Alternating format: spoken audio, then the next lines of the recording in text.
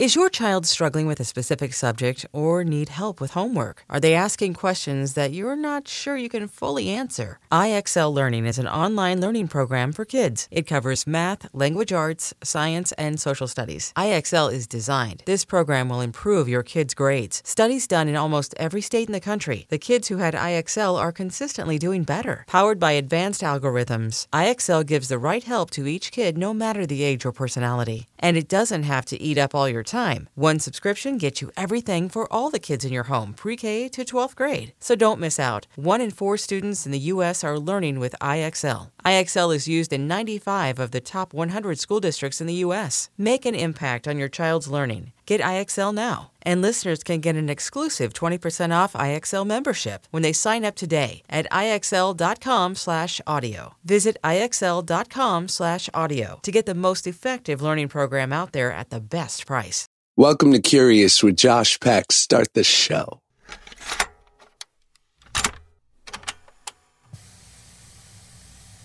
Welcome back to the Curious Podcast. My name is Josh Peck, and I'm your host, and your name is Listener. And that's what you do. You listen. On today's show, my friend Rahim. Many of you may know him as Radio Rahim. I know him as my friend Rahim, or as I knew him when we first met, Raw. Radio and I met at a very specific time in our lives. We shared some incredible moments. I think we sort of recognized in each other very similar souls, and we were able to see that even when at first we were probably both meeting each other through the lens of some youthful frivolity, some sowing of the wild oats, some hijinks, and just good-natured tomfoolery.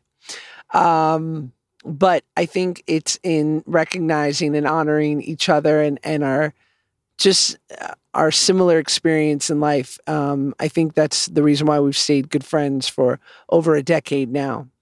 Radio was thrust into I would venture to say celebrity. He was thrust into the spotlight when he interviewed heavyweight champion of the world, no longer, but one of the greatest heavyweights we have, Deontay Wilder. When he was interviewing him, and I would say Rahim assisted in Deontay giving what is now known as probably his greatest phrase ever, the highly memeable, highly recognized everywhere phrase, "To this day. To this day." If you haven't seen it, Google it. It's very well worth it. But Rahim seemed like the perfect person to have on my pod during these odd and heartbreaking and precarious and I don't know another word during these times, because Ra has always helped elucidate for me things that were not clear and help me to better understand his experience and people like him, their experience. So I've always held him in such high regard, and it felt like the perfect time to interview him. So I hope you enjoy it. Here is my friend, Radio Rahim.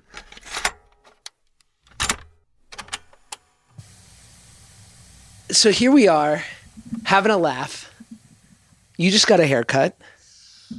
Yeah, that's kind of a laugh now. Because this thing has changed my life in every way. It changed my look. It changed my outlook. Oh, yeah. I'm looking in the mirror at the barber where I would religiously go every week and a half, Josh. Not every 3 or 4 weeks or keep it up when it starts to get shaggy. I was obsessive about every hair. And then come beginning of March, nobody knows that this is going to be as extreme as what it is. No one knows you're actually going to be at home for 3 fucking months. Yes. That, people who you depend on to keep your life clean, cut, and exciting are all of a sudden also going to be home caring only about themselves. Selfish. None of the people who care about you and take care of you now are making you the priority. No, it's our own health and happiness. My former barber was like, I can't see you. I'm in line for a transplant and I'm immunocompromised. And my response was, I'm so sorry. But my hair. Yes. I mean, I feel like we should get this done before your compromised condition stops you completely. I felt wrong when I said, but where are you on the list? Because if you're close to the top, it's looking good, baby. Great. And you know what? If you're close to the bottom, we better get this in before you fall off the list altogether. Yes, I think this is just makes perfect sense. It was somehow like made me grow up a little bit. Like I did have to start doing shit for myself. Yes. Which I was very resistant to for like the whole last 3 decades of my life. First, when you first start in life, people are expected to do things for you. And that's, their responsibility because you can't really walk well. Then you learn to speak, but you're not that good at it. You don't understand what bills are. And at some point, the responsibility is supposed to transfer to you. Yes. But I got really comfortable in the first phase. Like, I felt that the first setup was the best for me. And I've been trying to keep that going ever since and been doing a great job at it until quarantine came. And then not only are every bit of my life my own responsibility, my mom became my responsibility. Right. You're a grown up. Like you have a wife and a child and you've made like adult decisions. Sure. I avoided that at all costs. I have no wife. There are no children, none on the way, none that don't know me. I've avoided all forms of responsibility in that vein. And now all of a sudden, I have to make sure that my mom isn't going and hanging out with her friends while she's in school, getting her degree and doing her homework. And I'm going to the grocery store shopping because it's too dangerous for her. She's in the, she's senior. Certainly not elderly, but senior enough for it to be an issue. 65 plus? Yeah, she's sure. just knocking on that 65 door and we can't take any chances, right? Right. So what does that mean? I go take care of the grocery shopping. I go monitor her activity. She doesn't believe it at first, right? I mean, most older people think they already know everything and they've seen enough bullshit news to think that the news is bullshit to some degree. So she's like, well, my friend doesn't have it. I don't have it. Why can't I go visit my friend? Right. Like, it takes a while for everybody to understand that this is like a serious thing. But when it's your mom, you're not taking the kind of chances with her that you would take with yourself. So you got to go up there and be like, no, stay in the house. No, you can't go see her. No, you can't make that run. Yes, I'll do it. But somehow she's still in charge, still her house. Yeah, well, that dynamic never stops. I mean, it's weird too. I mean, I've been in the tougher place of like with my mom who's 75 has become, and I think certain older people fall victim to like, she's lived a bit of a sedentary life and it's definitely sort of been perpetuated over the last few years. And now Corona hits and I go, I'm never getting you out of the fucking house. Like at this point, she's like, oh, I can't go. The CDC said so. And I'm like, take a walk down the hall. Be a little ambulatory, my beautiful mother. And she's just like, you know what? I just want to err on the side of caution. And I'm like, you're using the data against me, but we both know this is ridiculous. You know what? We should do like the old formula swap where like we're doing a podcast and one of us like gets hit on the head. Right. And we go home to each other's lives because this grass is always greener. I would take your mom in a heartbeat. Based on the kind of persistent, discouraging I need to do with my very active, very young, energetic, like my mom wants to do everything. She's exactly the opposite. It's exhausting. Are you saying you're Jamie Lee Curtis and I'm Lindsay Lohan, or it's the other way around? Is this a Freaky Friday moment? Yes. Or are we just both Jodie Foster? I don't know. Right? Isn't Jodie Foster what would happen if Jamie Lee Curtis and Lindsay Lohan had a baby? Like, is that the... Sounds about right. Right? That's the balance. It'd be a good melding of greatness. Yes. So I feel like, I've never done this on the podcast, but, we're speaking today, like 1 week after George Floyd was murdered. And I feel like I should just like let you talk and I shouldn't talk. No, you should talk. In fact, everybody should talk because it's a moment for all of us. And just like the conversation started with quarantine and Corona and our own personal issues and the kind of lives that we live, which certainly are those of privilege, both of us, to look at us both, you might not assume that. But the truth is that we are sharing this moment collectively. It's not just for the people who have been brutalized by police their entire lives or fearful of that brutalization because we know it's real. If it hasn't happened to you, you live every day with that looming fear or threat hanging over your head that it could happen at any time, no matter who you are, what station in life you are, how much money you have. In the moment, that cop may not care, know, or even know, and then make it worse for you. There's no getting out of this. But I think the fallacy is that it's only our problem. It's your problem too. Yes. If you don't want to live in a world that exists that way, if you don't want your shit burned down or torn up or and you love your friends, we've been friends a very long time. I assume you love me as a friend. I love you as a friend. You don't want me to live that kind of life. You don't want to participate in a world that is constantly creating a fear in me or a danger looming over my head where you could lose your friend to some bullshit like that. So yeah, it's your moment too. You have to speak to, in fact, you have to speak so that people understand that it's not just us. We're not some segment of America. We are America, as you are America. And if this is a disease, if this is a cancer on this nation, then it's going to take all of the good blood cells to replace it, to get it out of there, to focus on what the problem is, to cleanse it, to clear it. We can't do this on our own, nor should we. We've all been a part of the society. Why shouldn't we all be a part of the solution? And I am one of those who believe if you're not a part of the solution, you are a part of the problem. Is there, I think it makes so much sense what you're saying. And the idea of like, it seems like this 1-2 punch coming from Corona to now this, in the respect of like, we had become so divided and we've always been divided, but it for me, on my short time on earth, it never felt more apparent than the last few years. And it felt like the coastal parts of America were screaming at the middle and felt like there was such a separation. I said, we're all one organism. We're all part of one body. So if there's an infection in your toe, it will travel to your fucking heart.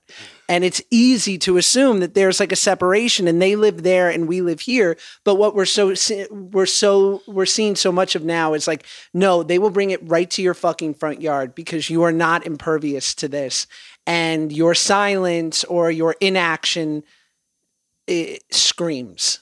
I love the toe to heart analogy because it is a lack of communication at its root, right?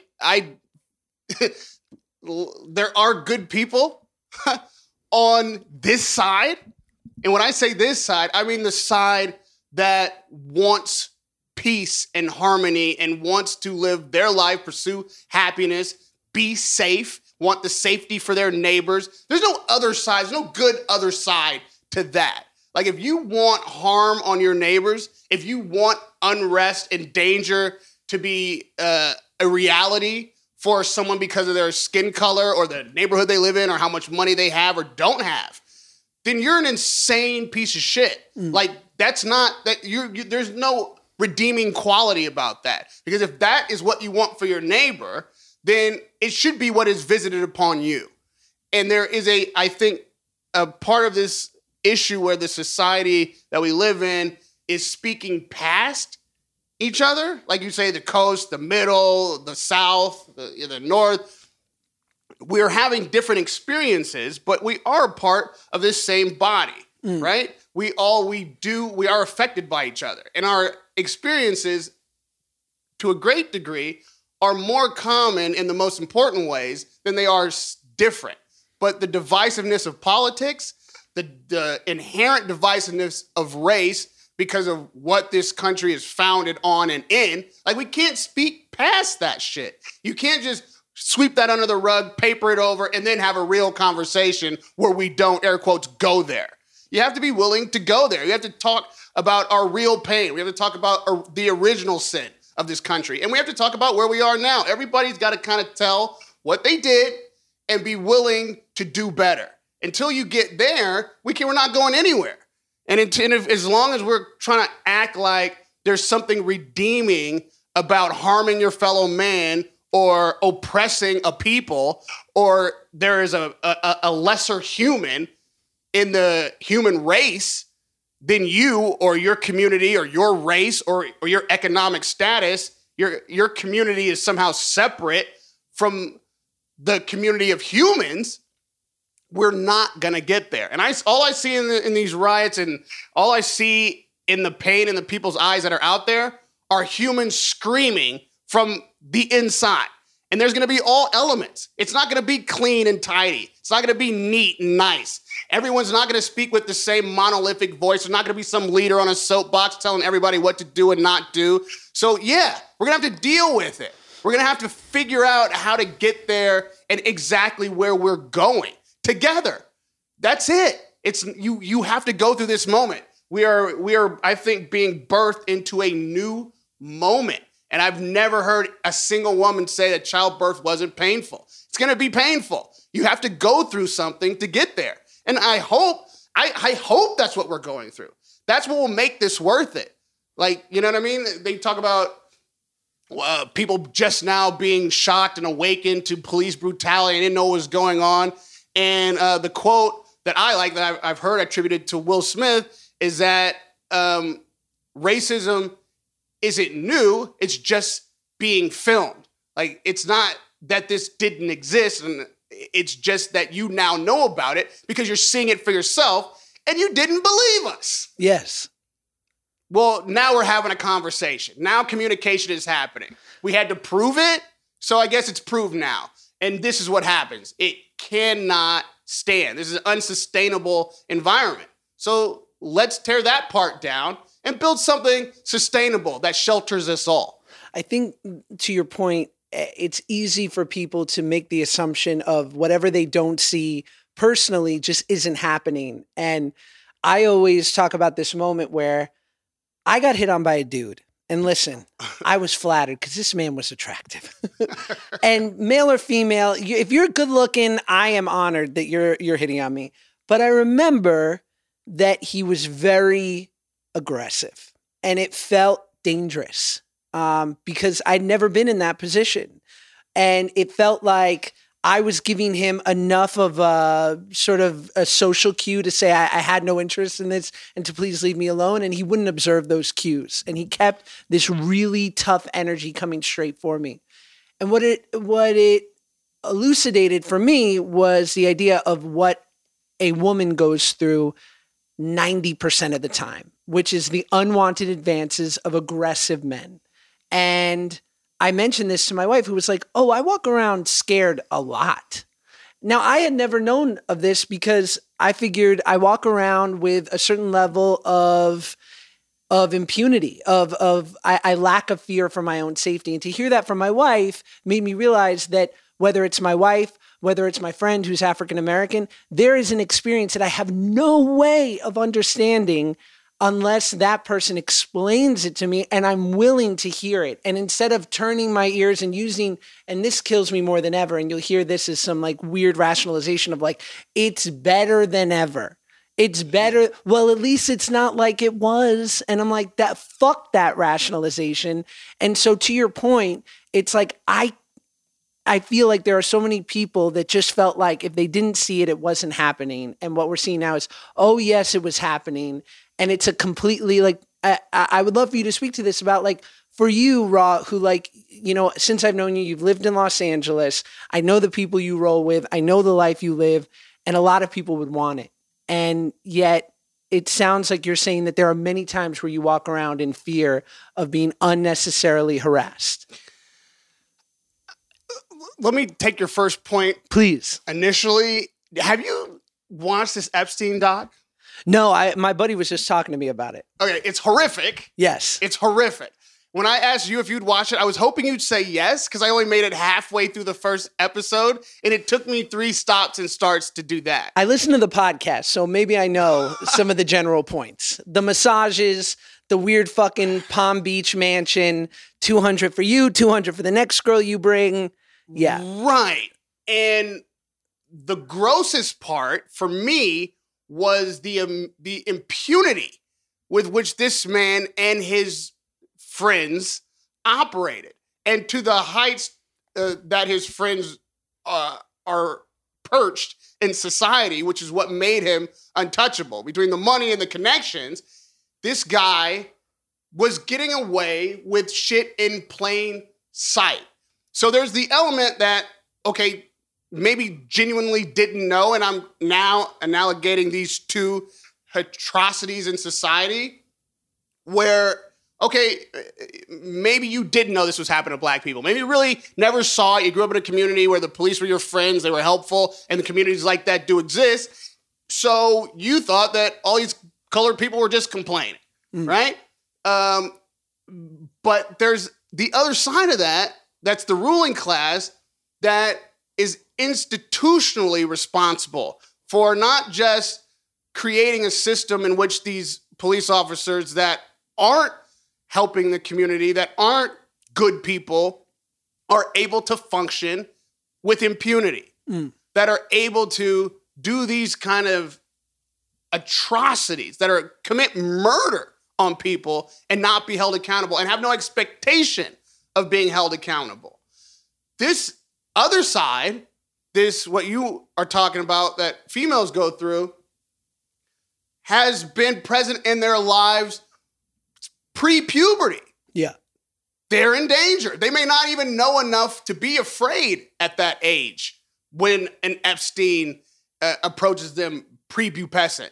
They may be in a community that's safe. This guy lurked in safe, air quotes, safe communities in the upper crust where he was untouchable, but people who lived there also thought that they were free from danger.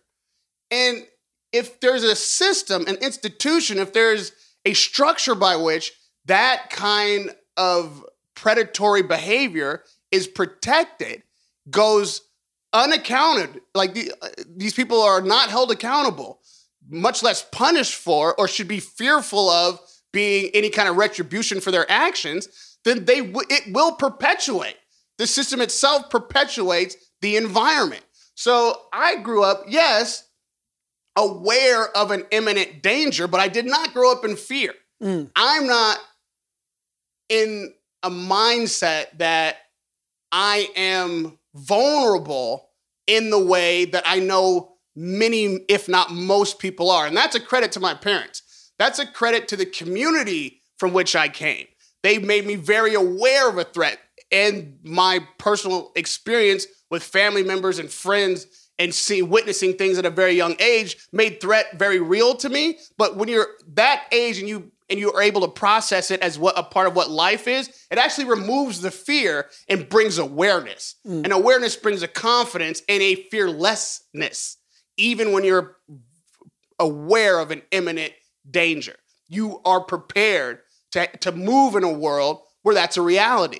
And you can take the fear away from it. And I think a lot of what we're seeing right now are people throwing the shackles of fear off. It may not be expressed by everyone in a mature fashion right now, but what the energy that's coming off of them is that fear. It's that, fuck it, man. Like the conversation isn't working.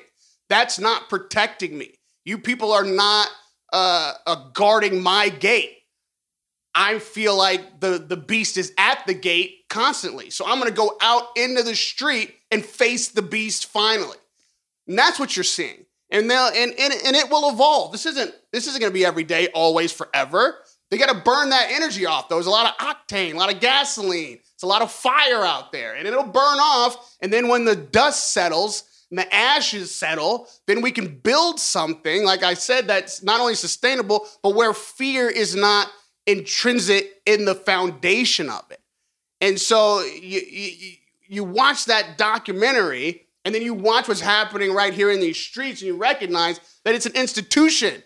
There is a structure in place to protect something that I believe is a cancer, not just on this nation, but on this world. And I hope that right now we're going through a transitional phase to throw those shackles off. And you and I and people like us and people who look like us and different from us all see this as one struggle for the good. And if you're not on that side, then you're the enemy. Yeah. Could you, if you had to venture to guess, how many people in the African American community do you feel are of your mindset of what you just talked about, who didn't grow up feeling necessarily that fear? Oh, I would say a lion's share of the people that I am in contact with on a regular basis. Really? Like, we run in circles of people who are like-minded to a degray. Sure. You kind of flock to a certain level of understanding. You got famous friends. You're doing well, Rahim. Let's be honest. Okay, but you're on the Curious podcast. There's a lot of pressure to even becoming famous and holding on to your integrity and being able to define who you are and not submitting to things that are beneath you. To get to a level of fame and success and keep that kind of thing intact, which are the kind of people I rock with, you got to be a strong person. Fear can't dominate you, or you would have been broken. Doesn't mean you're not famous. You can be broken and famous. Your spirit can be broken. Your integrity can be broken. Your true character can be right out the window. You can be a vacuous person with fame and success, but those are the people I roll with. When you talk about my friends, if you see me rocking with somebody, it's because they're an exemplary, exceptional person that's incredibly strong. And we feed off of each other. And people that they don't know, people who've never met them, feed off of that energy and that example. And I think that we've raised a generation that has less fear than any before it. Like the children of these people and the generations coming up that those kids are coming up with, they're not willing to go through life with that fear, with that stifling type of structure on their necks. They're not going to tolerate it. And they're getting out there. The babies are getting out there in the street and they're saying, not us. Yeah. We were not going to have that experience. We're not going to pass this burden on to our children. We're not going to live this way.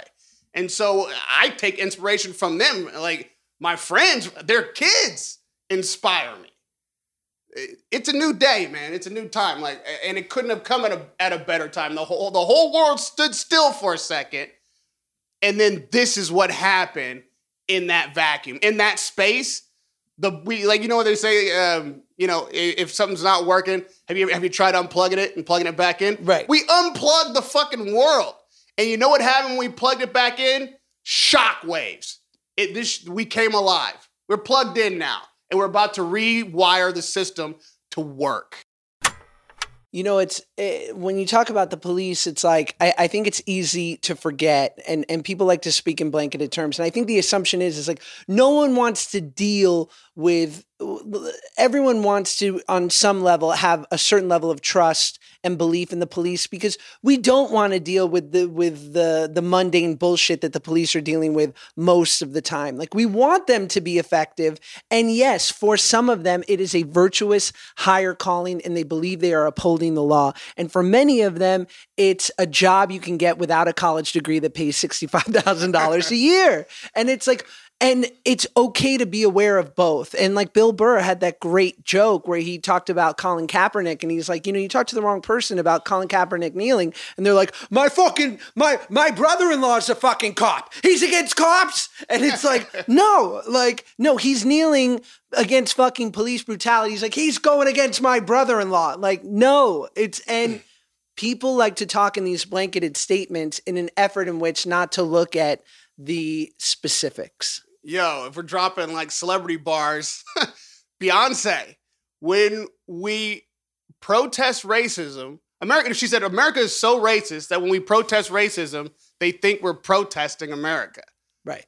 That's the knee. That's wild. Like that's the problem. That's the institutional nature of it. Nobody's protesting your brother who's a good cop. Right. We want good cops. But the problem is there's no room. Again, I'll use another celebrity bar like Chris Rock. Like, there's some jobs where everybody's got to be good. I just posted that. I just posted, a piece of his stand-up where he was making that point. It's like pilots. You can't, you know what I mean? Like most of our pilots like to land. That's not going to be good enough. Most of our cops are good. There's just a few bad apples. That's unacceptable. Right. And as long as your cousin, the good cop, thinks that his brotherhood of allegiance to all cops supersedes his duty to protect and serve society, then those bad cops will infect your brother's ability to do what his charge is, to actually be the best man or woman, much less cop, that he can be. He's got to be the guy. Those 4 cops or 3 cops are standing around while George was being murdered. Those are the cops that are supposed to stop that if this dude is wilding. Right. If this guy is a murderer, if you're watching this happen, what were they doing? Keeping the public away and keeping their cop brother safe while he could complete murder. They was keeping the cops safe from the public, not the public safe, period. And if it's a cop that you need to keep the public safe from, then that too is your charge, to protect and serve the public, not each other from the public, not each other from accountability. That's where the mind has to change. That's where the thinking has to change. Everybody who is applauding and lauding the police officers who do their job well, who are coming with positive spirit, who have the right intentions, who serve and protect the community, I agree with that. I applaud them as well. You just have to complete the job. And that means that you also have to police the police. Yeah. First and foremost, in fact, those are your brothers, right? These are people who you see what they do when no one's watching. And if you're not policing them, then you're really not policing anybody effectively, because you're running with criminals. You're running with murderers. You're protecting an element of crime that is untouchable because you're the one who's supposed to be the first line of defense. Does it make you fearful? Because I feel like, I'm watching this on social media and, everyone is speaking up. And yet my fear is, and I always talk about this, and it's a big reason why there's a part of me that hates the Twitter sphere. And it's because I always say, fuck your hot take on Twitter because you're not going to vote November 8th. Like, I don't care how woke you are. You're not going to fucking vote. And all of this, all your 140 characters are useless. And so is there a part of you that in seeing this reaction on social media right now is saying like, this is great, but what about in 3 months? This is great. And what about in 3 months? Yes. And what about in 2 years after that? And in your local elections, we're not just talking national elections. We're not just talking Congress and president. You can affect change in your neighborhood, your district person, your council people, your judges, the prosecutors, the district attorneys. Like, if you want to make a change within the system and you want to have some kind of sustainable voice inside the politics of your community and how it's policed, then you have an opportunity to select your representatives and select the people who will be in power and in position to make decisions when someone needs to be arrested, who clearly needs to be arrested. Well, then you should know who the person is right off the top of your head that's responsible for making sure that arrest happens. Because you know who does know? The police. Right. They know who the prosecutors are. They know who the district attorneys are. They know who the judges are. They know who is running the system. And if you don't, well, of course you're going to be wildly disadvantaged when you need to call on that system to protect you. Well, it's like when Corona hit and everyone's like, I want to go out and exercise. I'm like, what happened the last 10 years? You've been sitting on your goddamn couch. It's like people want to complain, but when it comes to actually having like the slightest amount of interaction with their democracy, they're like, man, I'm just so inundated. I'm like, fuck you, inundated. Like, listen, I think mail-in voting should 100% be a thing, but I also think that like voting should be a national fucking holiday, and that I don't care whether you have to wait. You will meet the most lovely people outside the community center while you're online for 8 hours waiting to get into that fucking ballot station. Just wait. Just go. One day. Yo, for those who don't know, because maybe like some of you, maybe some of you didn't grow up with Josh Peck and don't know that this like a chiseled Adonis that sits before me wasn't always as chiseled. It was like more of a chubby cuteness. I was there for the transition, and he just did like a wild flex on you guys. I just want you to know, because I heard it. I don't know if you heard it. I heard it.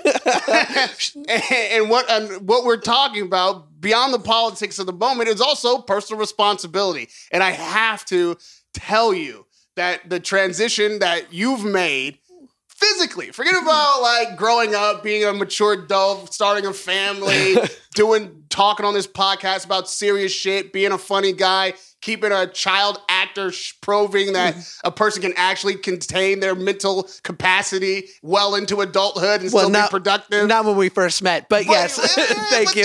We all go through the tunnel. Where we first met is where America is now. Okay? Right, it's only fair. We know that.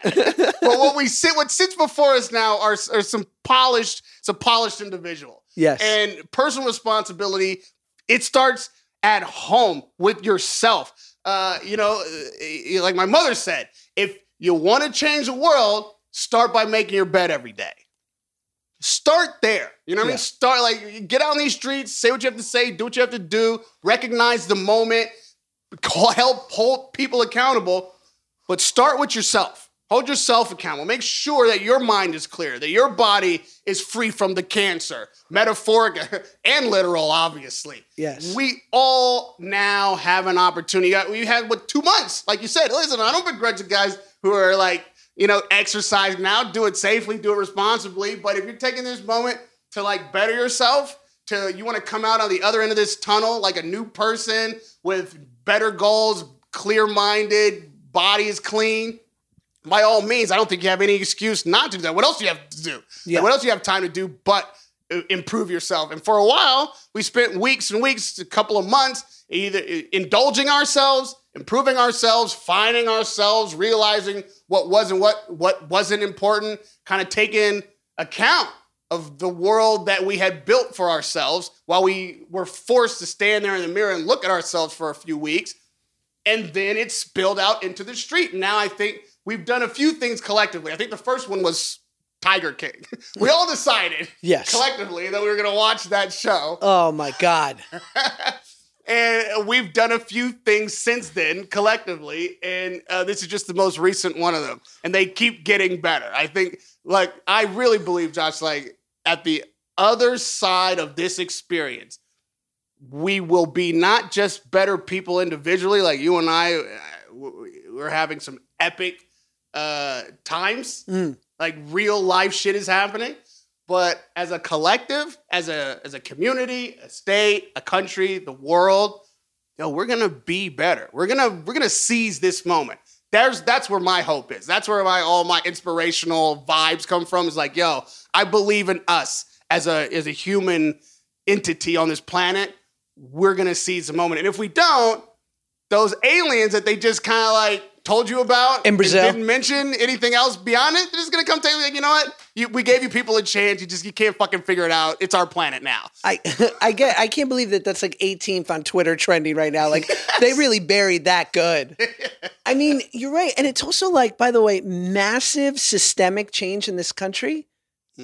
This is kind of how we do. We don't do it comfortably. Like revolutionary war, like civil war, like at every turn, like we meet, like this is just how our country reacts. We are so strong-willed and we are all empowered with this idea of like individual freedom. And the other side of the beauty of that freedom is this idea that like people don't go quietly. Like this is how we have to. It's like we're literally a fucking country of unicorns, and we have to cut off maybe I won't go so mythological, but we're like any great horned beast. Like we shed the horns and they're majestic, and we regrow them. Like it has to be cut off. Like we don't do things in a smooth. We just don't do this in a quiet way. Yeah, that's not how it's done. There will be blood. There will be pain. There will be suffering. And it won't all be fair. It won't all be right. We're not going to figure it out on day one. And it's not going to be like the end of some triumphant movie with a fucking speech on a horse. Yes. It's going to be real life shit. And it has been up until this point, so why would it be any different now? It's time for change. It's transition. And every community has its charge.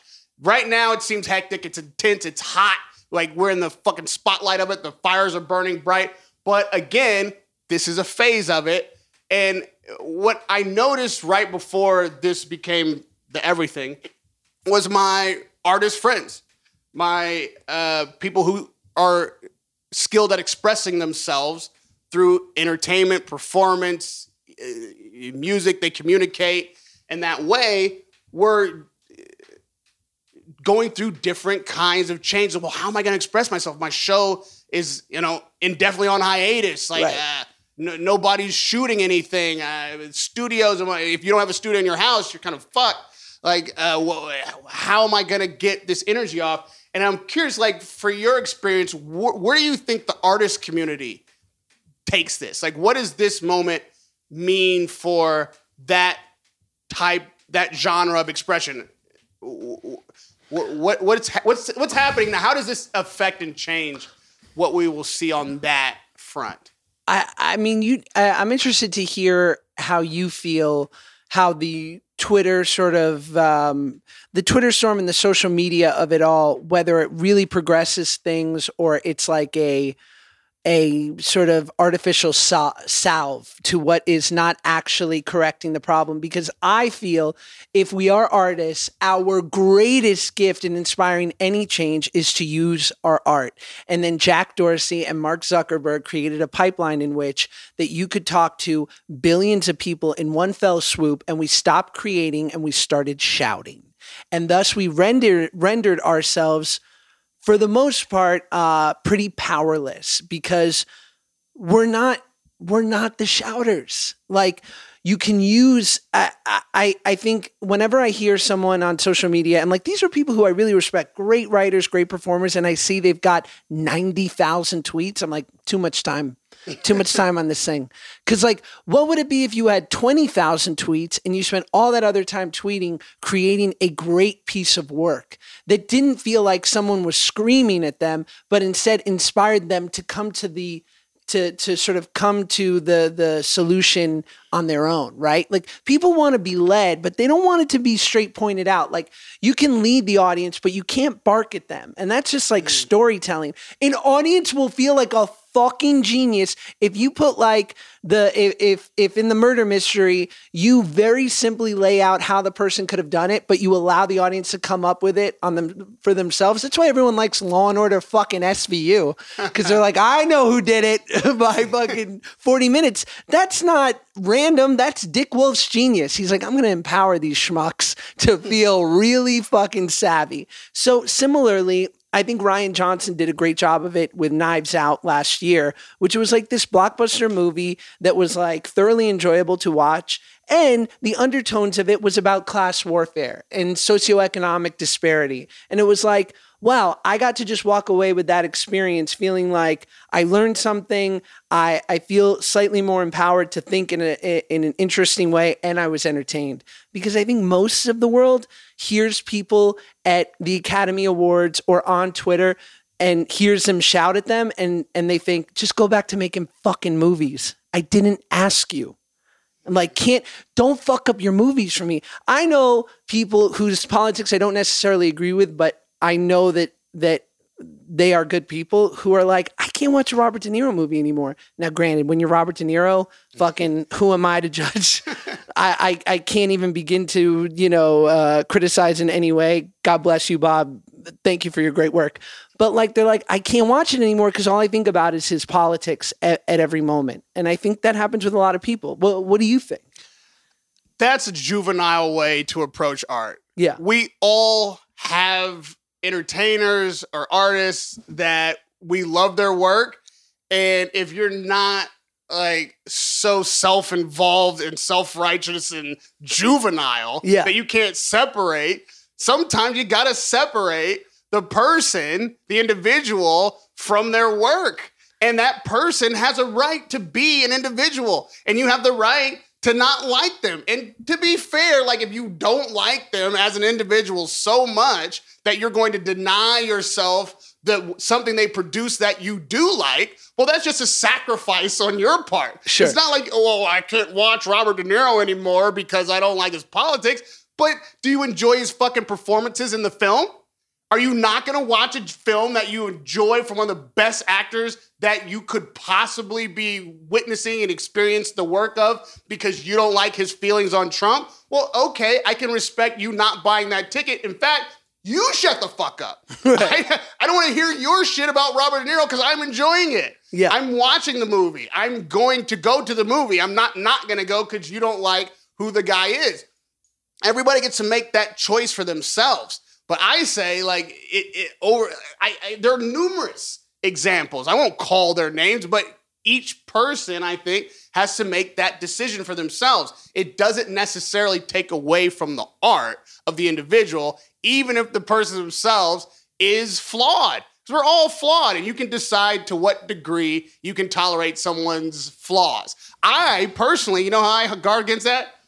I don't want to know who you are necessarily. That's exactly right. You know what I mean? Like, I will allow you space to be an individual human, separate and apart from the work you do and what you offer the world as a product, right? I don't know who made these boots I'm wearing. I don't know what his politics are. They're wildly comfortable, kind of fashionable. I feel powerful in them. The guy who made them or woman who made them might be a piece of shit. I don't want to know because I like the boots too much. I have the privilege and I have them in brown. Yes. I don't want to know if that person also made brown.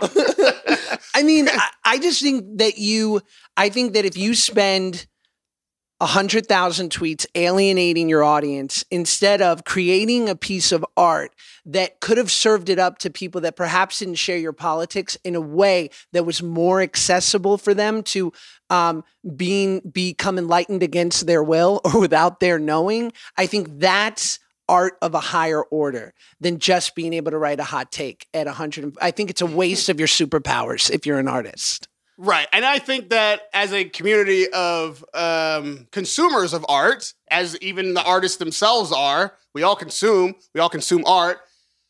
I think we could be evolved in, again, being able to separate, allow people to be dimensional.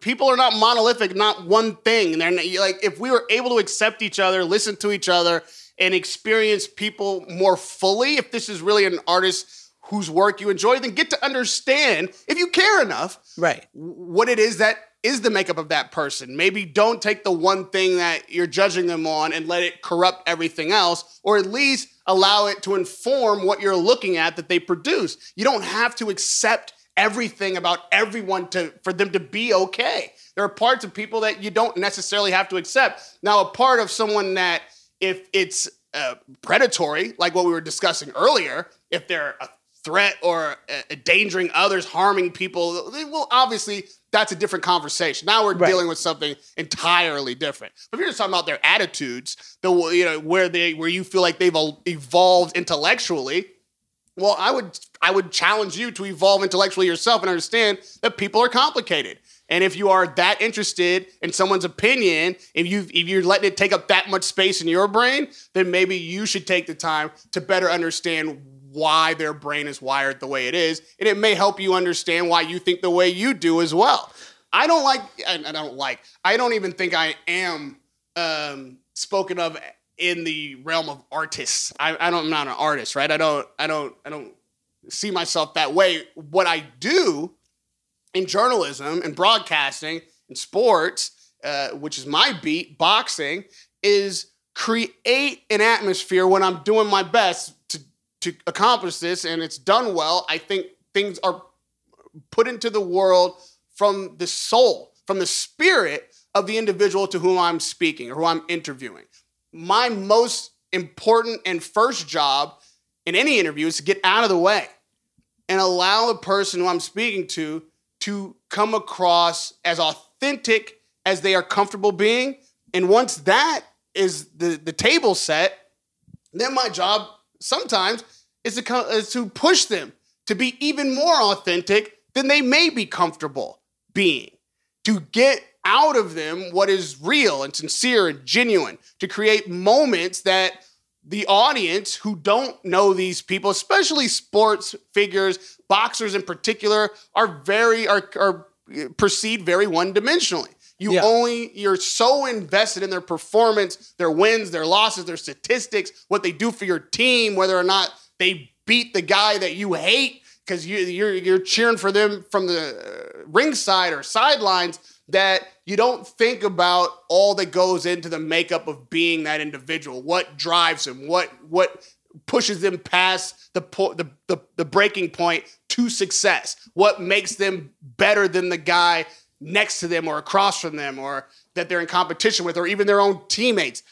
If you can get into the psyche and the experience, the heart of a figure who is looked at as one-dimensional, then the connection that person's able to make to the audience and to the community at large, you can't ever predict what the impact will be. I mean, obviously, the most popular or most recognizable moment of which I speak would be the to this day moment with Deontay Wilder. It's that kind of thing that you don't know what is going to come out of somebody's spirit until you open the door.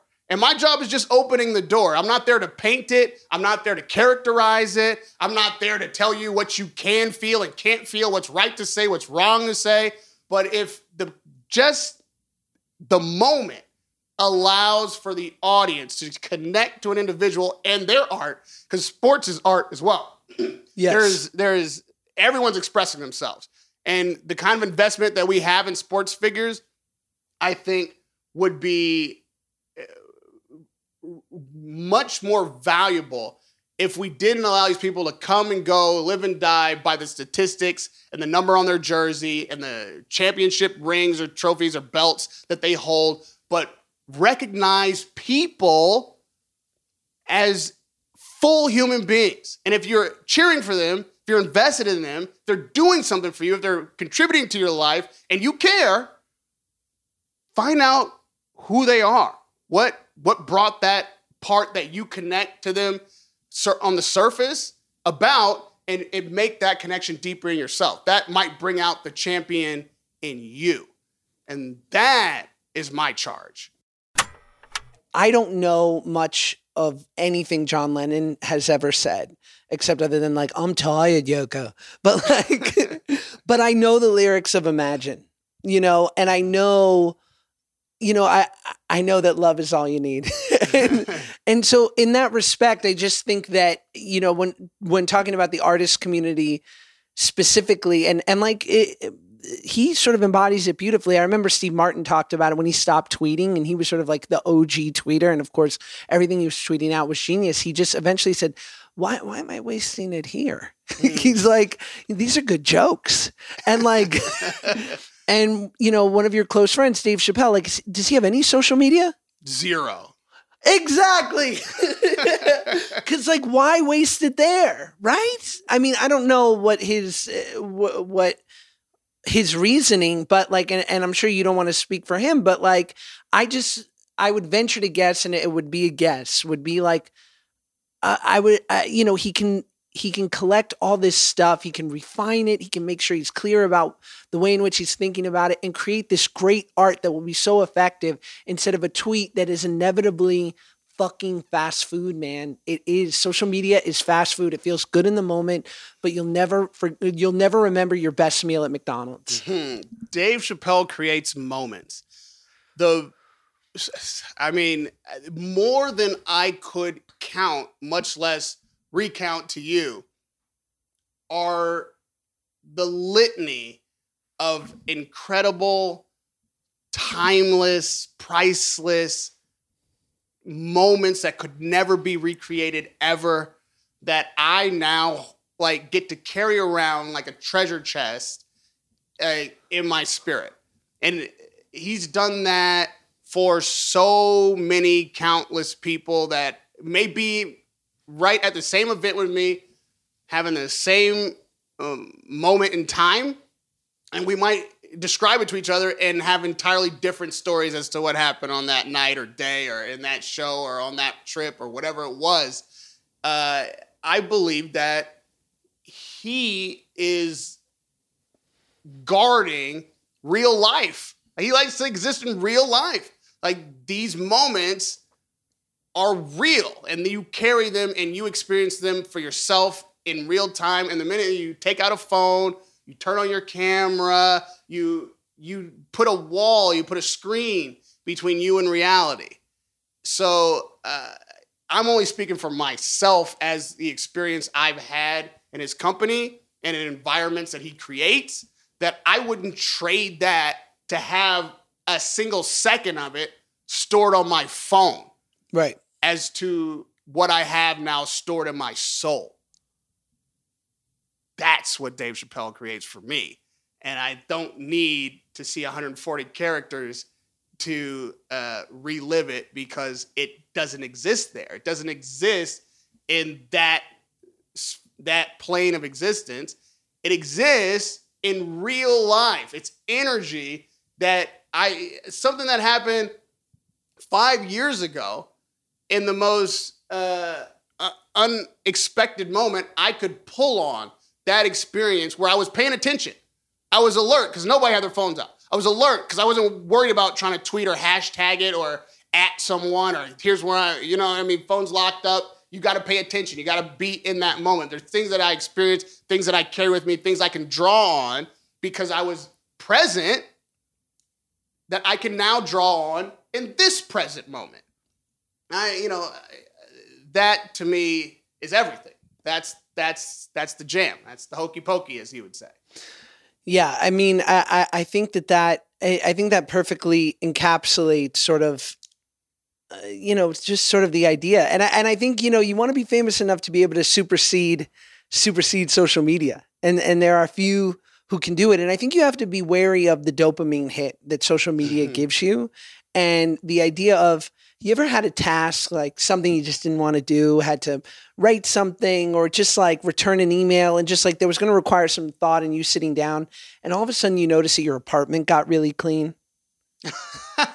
Anything but. Yeah. Anything but. Right. And that's what Twitter gives you, this like bullshit dopamine hit of accomplishment, but you didn't accomplish anything. Like, because he didn't sit down and do like the hard work of writing that song. I mean, it's literally it speaks to our lowest nature of ADD culture because it's so short.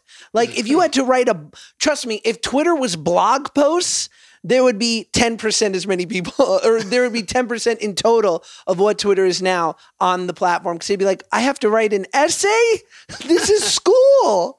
Like, that's the problem. I remember when I transferred, I spent the last 5 years getting pretty, known on social media and creating on there. And I think it was a marriage of a lack of opportunity in the sort of traditional world, melding with an idea of like, I've been doing this for 20 years since I was a kid, and my frustration of always being at the behest of the gatekeepers was overwhelming. And all of a sudden being able to go straight to the audience felt empowering. But of course, the optics of that were people looking at me going, you're on Instagram? My fucking uncle's on Instagram. Like, who gives a shit? And I'm like, well, your uncle, God bless him, is not posting what I'm posting. Like, I'm putting some real work and artistry into this. They're like, yeah, but the playing field's the same, my friend. Like, Josh, I'm going to remind you now of a moment that was pivotal in my life, and I don't even know if you remember it. Okay? I'm in your living room. Let's call it 2:47 a.m. on any given weekday. And as we know, nothing good happens after 11. You're sitting behind the computer. I'm milling about, whatnot. And you're fascinated by something. It's annoying me because I would rather us have a drink or continue to mill about with what we're up to. And you're like, bro, you have to see this. Look at this. Look at this. Look at this. What the fuck, bro? What? This, you can post, you can just put your own videos out. You can just post, you can shoot something and just put it out, right here. I'd never fucking heard of YouTube before. You're the first person that was ever like, yo, have you heard of this YouTube thing? I had no idea in that moment how that platform would change my life. Like, no idea. You know, I had already covered boxing before. That was like, you know what I mean? We were in a moment in our lives at that point. But prior to that, I was already obviously in the boxing community and covered it and all this stuff.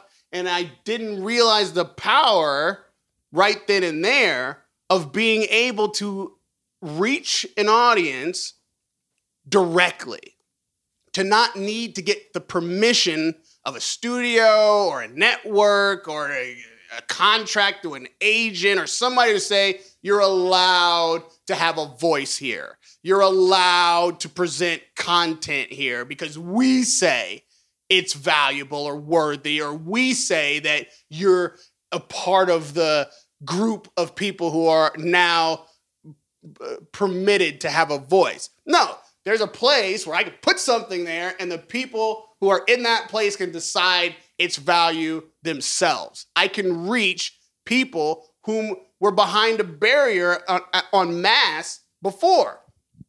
That's what YouTube meant for me. It meant that my coverage of the sport ultimately could be delivered straight to the people who love it. And boxing had been wildly, and to this day, is still wildly underserved by the mass media market. Like there's not a ton of boxing shows on any of the major networks. You could turn on ESPN or Fox Sports or any of these platforms, any of these channels, networks, and have name 3 or 4 NFL shows just dedicated to what's happening in the league.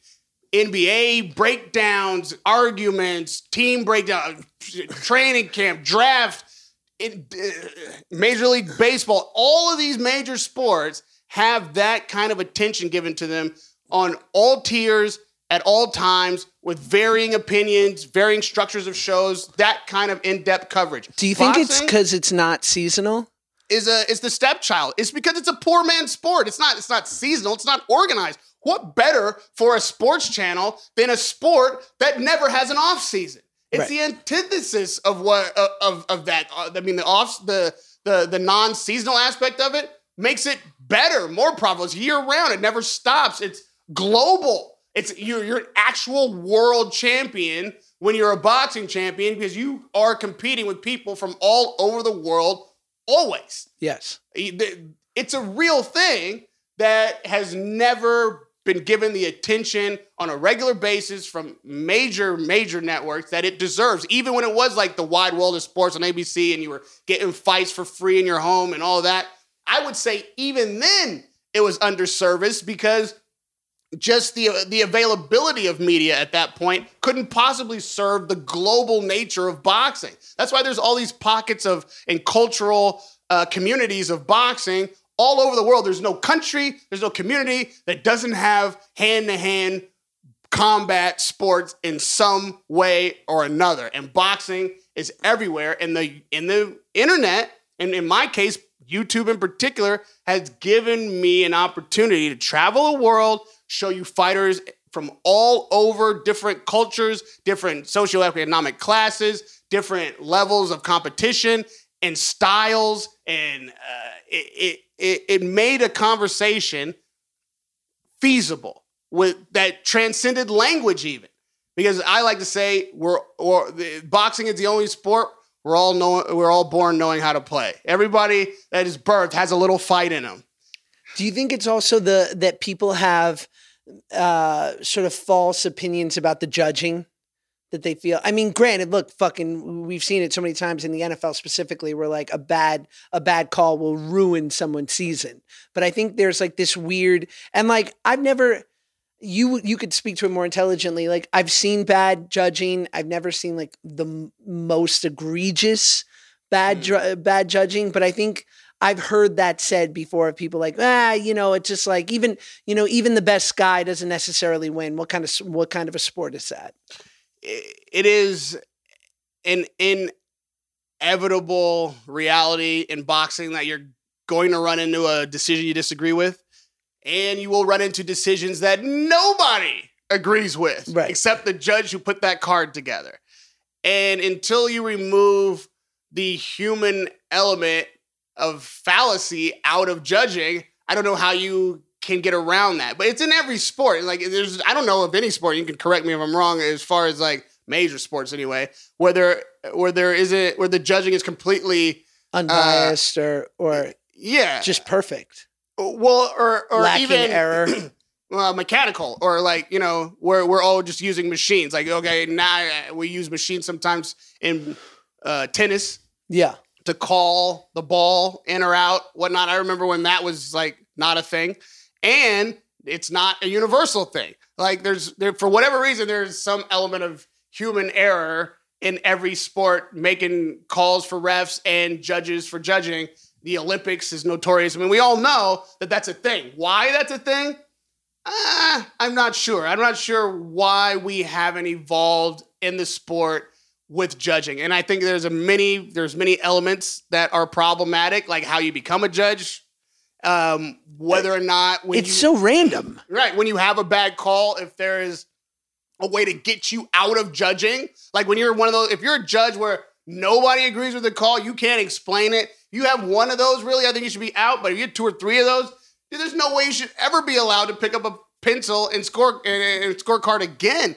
But with technology, there are so many ways that we could get this right so much more of the time that I just don't know why we don't utilize it. I don't know that even the ringside perspective from one side of the ring, based on one judge's eyes and what he saw, what he didn't see, is the most accurate account of what happened. When I watch fights ringside, which is how I spend most of my life, I still go home and watch it on television, and there are many occasions on which I see 2 different fights. But if I were a judge, if I was tasked with being able to judge what was happening in that ring, I would want the advantage of replay. I would want all the angles. I would want to be able to zoom in. Right. I would want to be able to know that what I thought I saw is what happened.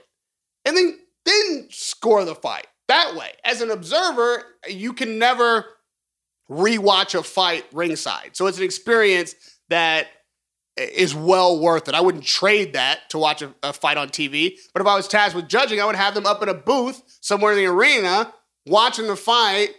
Tell them, like, that's the most accurate way to see what happened. And they don't get any of that. No replay. None of that. They don't even have monitors? No. Really? No. That's fucking insane. No monitors, no replays. I mean, thank God, no commentator in their ear. All they have is their naked eyes and what instructions are given by the referee, whether or not that was a knockdown, whether or not the cut was created by a headbutt, like that kind of stuff. Sure. But even that, you don't get a replay if you misheard him or didn't understand what was happening.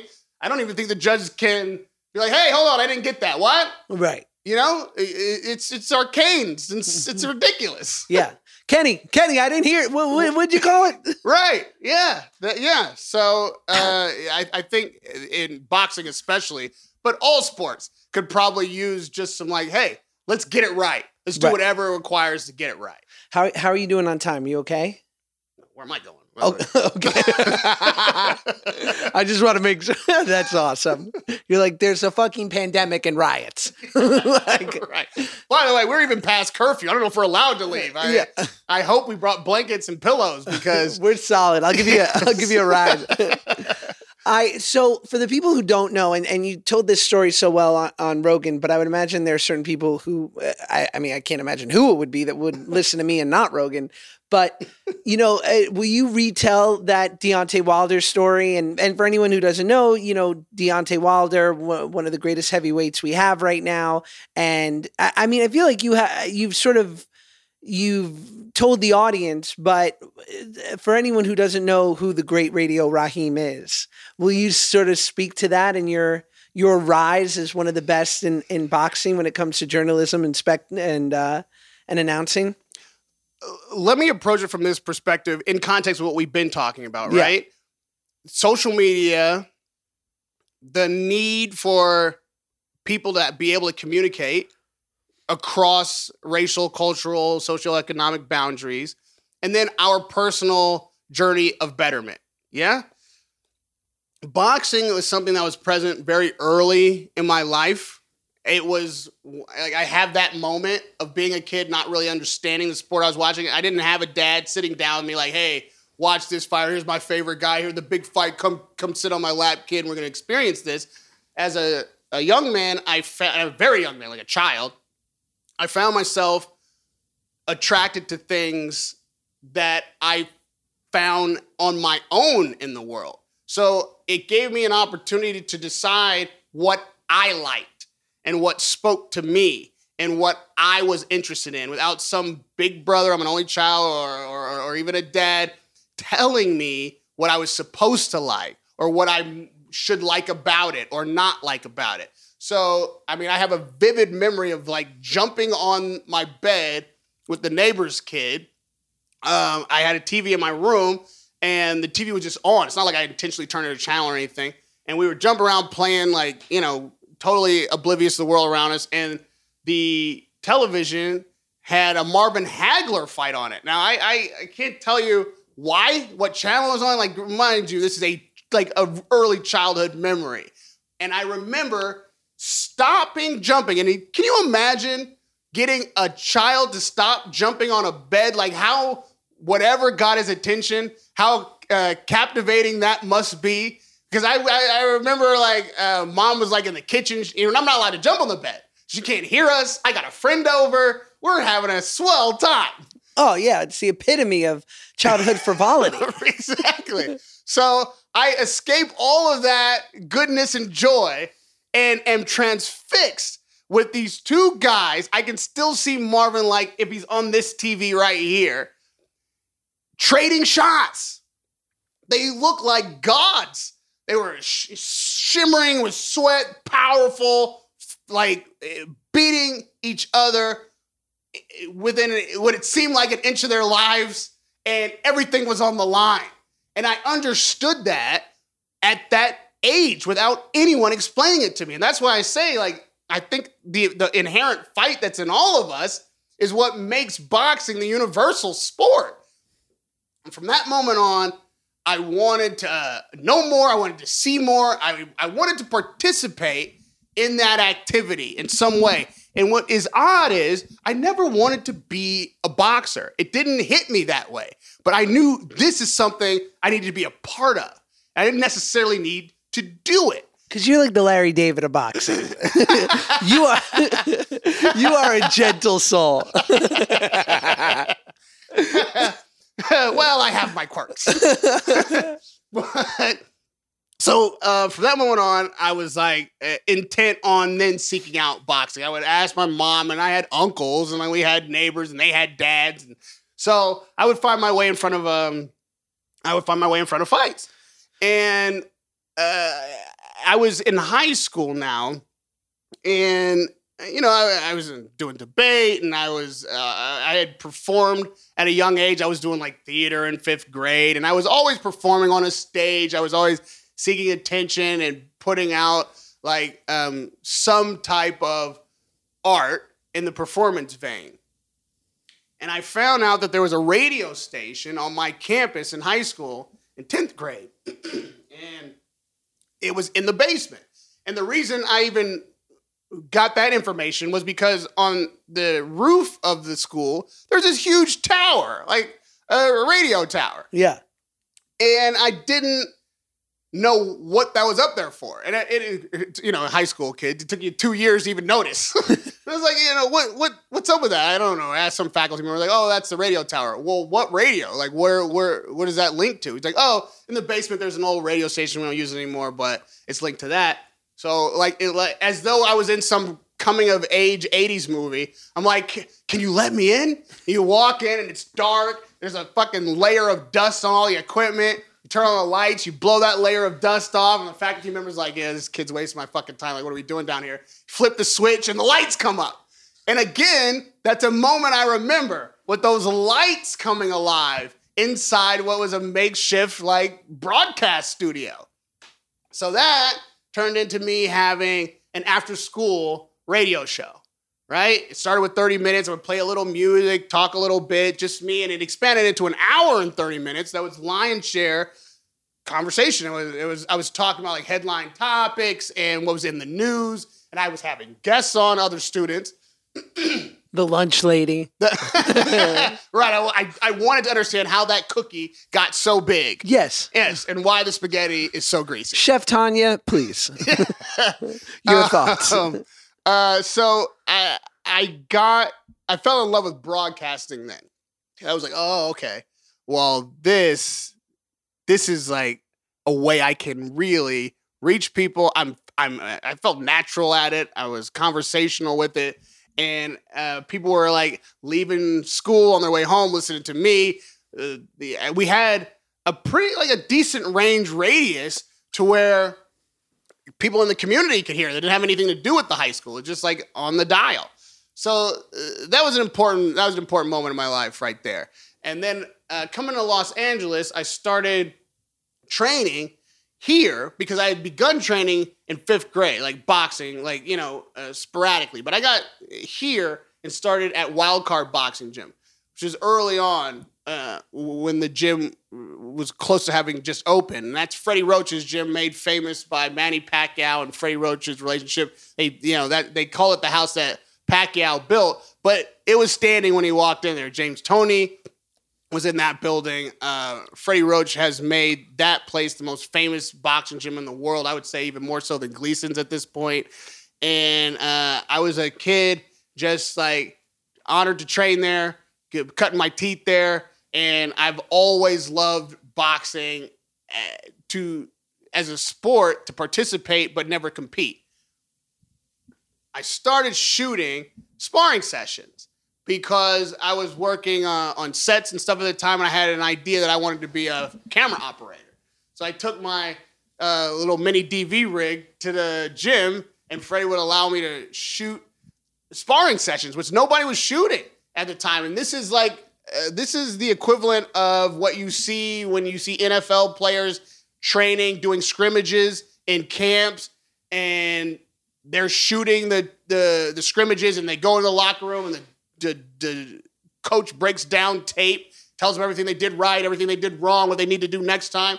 Boxers never did that. They didn't shoot themselves training, shoot themselves sparring, and then have their trainer go break down tape and whatnot. So the training, the sparring tapes became a little business for me. I would shoot these sparring sessions, put them on tape, sell them to fighters, and make myself a little bit of money. This was my foray into having content relative to the sport. Now, the blessing of being at that gym is that these are world champions, number 1, 2, 3, 4 contenders. This is a world-class trainer who owns it. So the who's who of boxing is coming through that place. It's like being a new comedian at the Comedy Store. It's an embarrassment of riches. It's a little bit ridiculous. It's like being at the Cellar in New York, or what I mean? You're going to see the who's who, and I'm the only guy with a camera. So I ended up taking that kind of footage, making a business of it, and then having news value. And once that became a part of the value of the content, I started working online, putting content online at a website called Max Boxing, which predated YouTube. You understand? This is when it was all websites, and it wasn't social media, like in the way you think of it now, where everybody goes to one place and you have your account and you post there, and everybody there looks at your account from their account. No, it was website days. It was like everybody had a website, and you wanted to find what.com is this person at, and you go there just to see their content. It was a big deal to build your own website and all this kind of shit. So there was a boxing website, and then that's where I started in journalism. And the sparring nature of the tapes were where the news value was, but I began to get so involved in what I felt like was a discovery for the fan, which is what happens inside the gym, which sometimes is better than what happens in the arena that you buy a ticket to. So I called it Gym Wars. It was wars taking place in these gyms all around the world that nobody would have ever seen, and most have still never seen. I only got one camera, only one guy at the time. And now everyone is like superstitious about whether or not you can shoot their sparring. They think they're reinventing the wheel or something, so they don't want you to be able to put that on tape. Oh, yeah, I hate that. They're very, that's the best part of 24/7. And Mayweather, nobody wants the sparring on tape anymore. It's like, come on, what are you, hiding your uppercut? Right, We've seen it. Mike Tyson threw it better than you. Jesus. Right. You'll even see on the documentaries, even on the docs, like, oh, well, we're about to spar, cut the tape. You know what I mean? Right. Tyson Fury cut everyone out. Man, that is some of the most valuable footage you'll ever want to see. And don't forget, like back in the Ali days when you saw him hitting the bag, sparring with guys, all talking shit over the top rope of the journalists and all that. That's treasure. That's gold now. It's like a lot of us got to know Ali through media coverage more so even than what he did in the ring. It was what he was doing outside of the ring and the way he was talking to the audience. So I felt inspired to be a part of that kind of conversation. And so I started interviewing the fighters that were sparring, which is also wildly unheard of. Like, not only am I doing sparring footage, you're annoying but I'm them. talking to the guys right. about sparring. Like, bro, what is this is not a thing. Like, what are you doing? So that's where I started. We're going to fast forward all the way to the conversation of the day with Deontay Wilder, because what's most important... I think I just realized that to this day is your Drake and Josh. Oh my God. You will never escape it. Well, in the sense that you're Lindsay Lohan. Yes. In the Drake and Josh, if you would permit me, I would like to be Josh. Thank you. I'm honored. So if it's my Drake and Josh, I'm Josh. Fair. I like that. And I see it. Okay. We had a moment that went viral, and I would say that most of the people who are hearing about this for the first time probably only know that this guy was screaming into the camera ferociously to this day, right? Yes. They probably don't know the context. Maybe don't even know who the guy is. Right. Because there were so many memes created around that phrase that have nothing to do with boxing whatsoever that it's transcended the sport and almost did so immediately.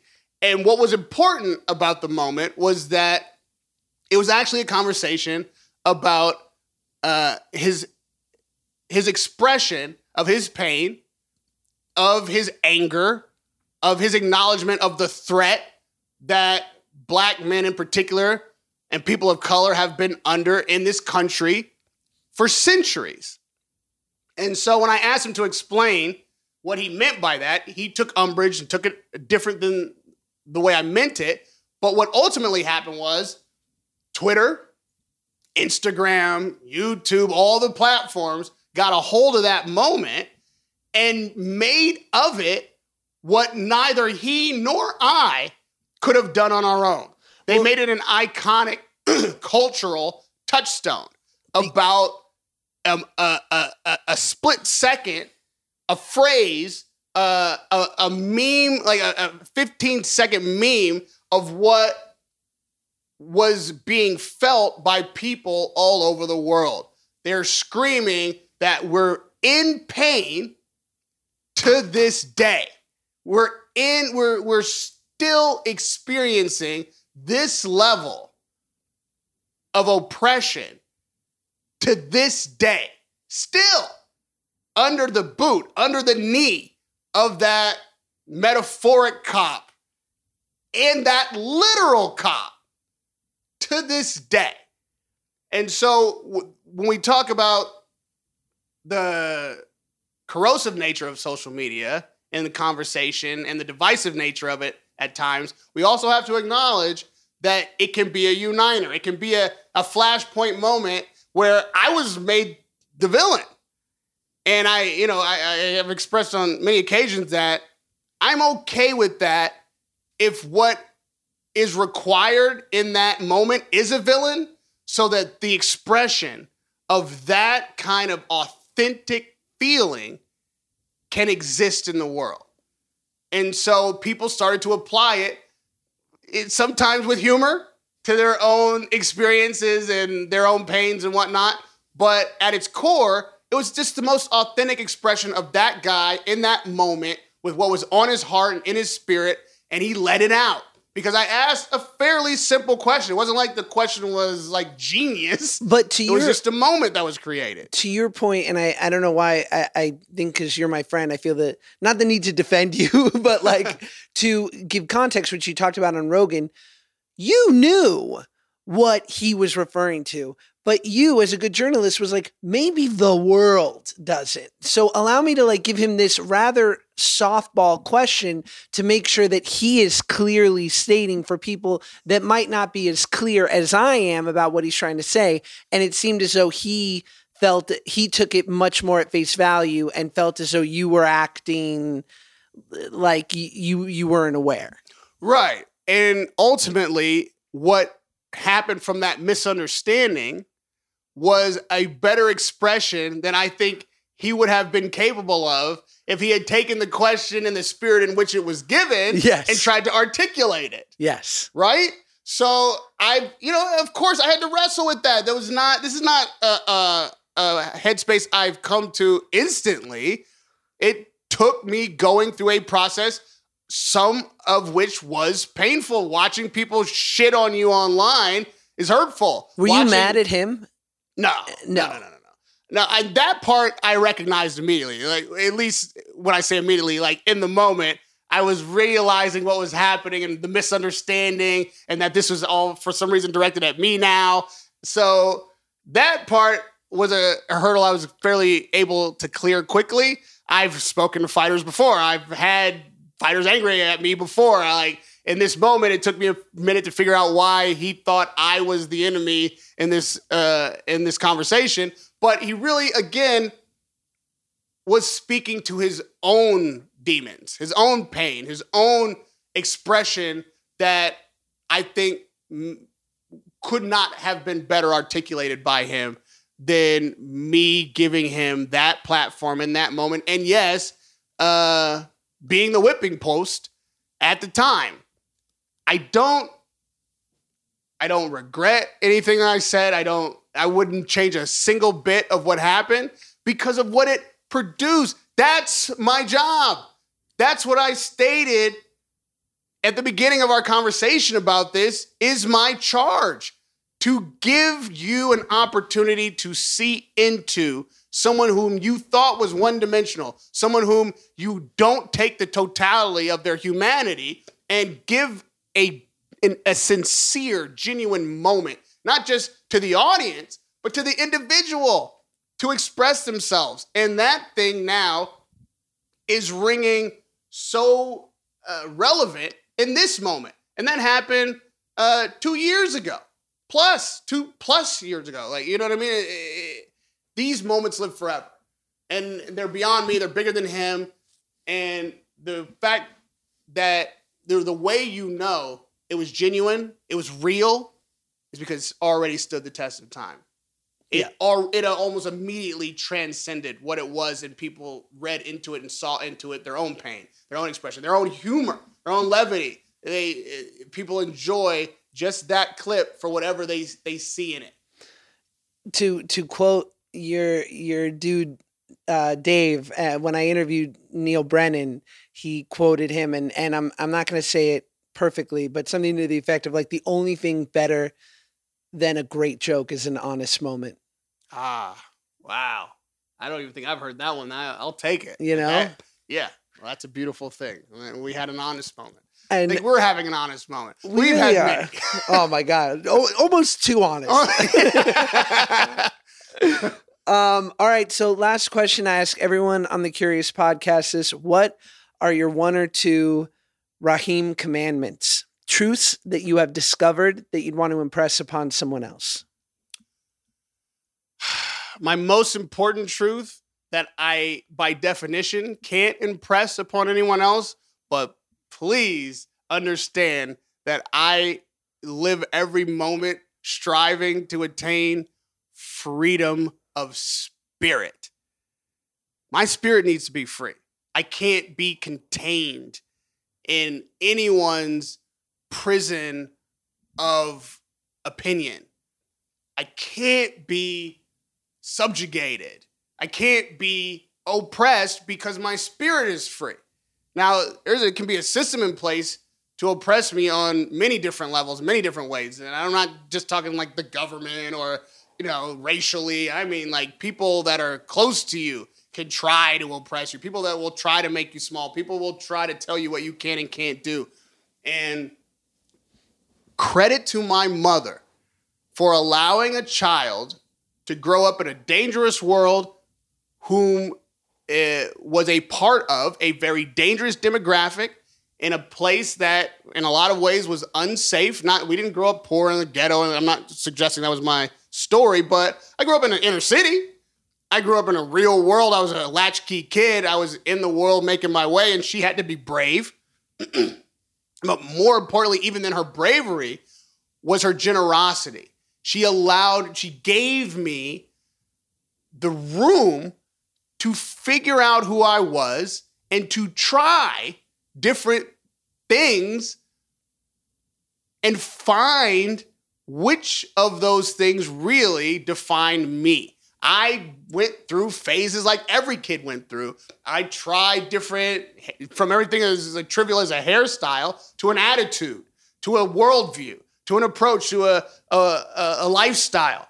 Young, we go through these things. And if there was one thing that I am most grateful for, it's that I wasn't stifled. And so many people are stifled early in life. So many people's are by people who love them, are limited, are not able to express themselves freely. And I never for a day lived in my mother's house where that was not a possibility for me. I could be who I wanted to be. I could say to her what I needed to say. I had to say it respectfully. Let's not be crazy. I wasn't running around cursing and throwing shit. Same here. That wasn't in me either. I never tried that, But freedom of spirit is by far for me the number one commandment. And you have to guard that. It's not always an outside influence that is hindering you, that is limiting you, that is oppressing you. It can most often, in fact, be you. If you throw your own shackles off, if you stop stopping yourself, it's a lot more difficult for other people to stop you.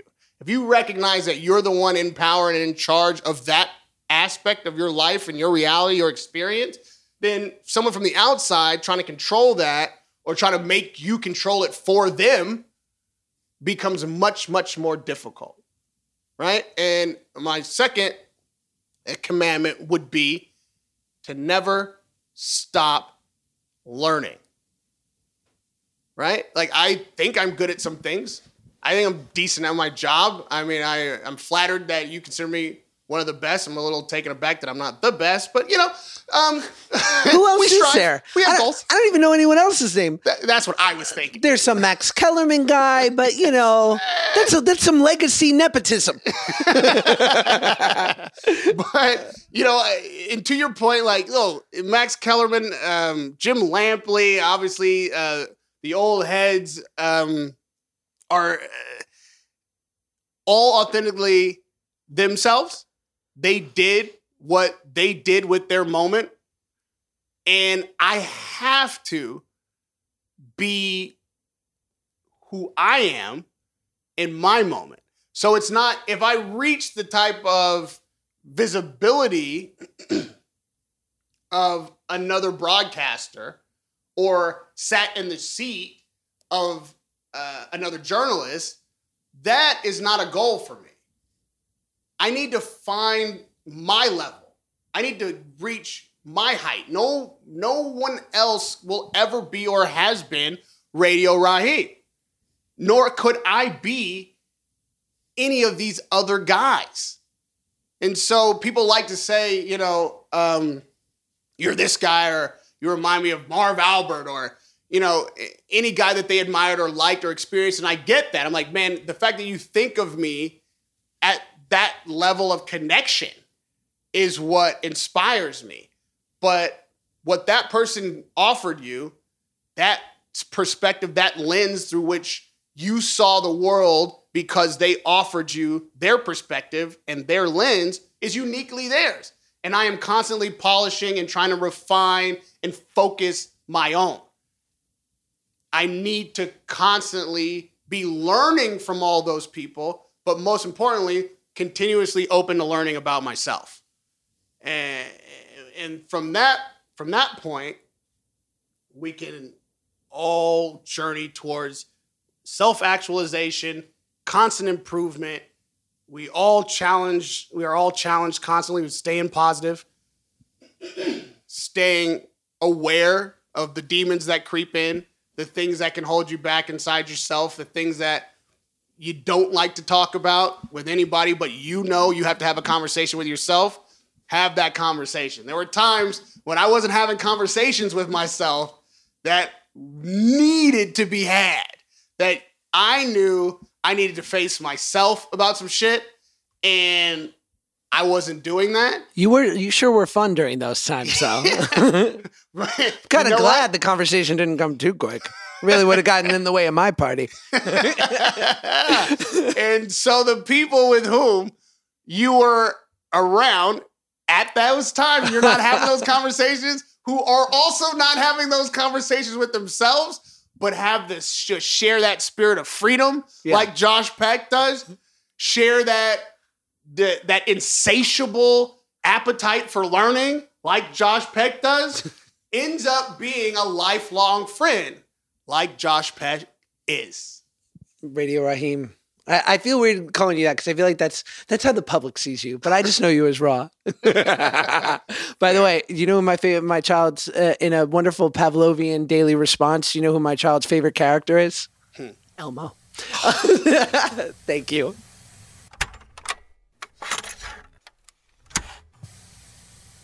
That was it.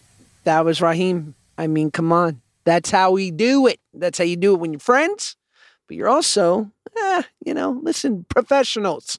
Listen, I know you think you and your friends have a good, back and forth, a good repartee, but you don't, okay? Comparatively to a guy like me and Rahim, professionals who can also bro down in a professional sort of setting, it don't get no better. And I'm sorry, it just don't. Love you guys. Thank you for listening. Bye.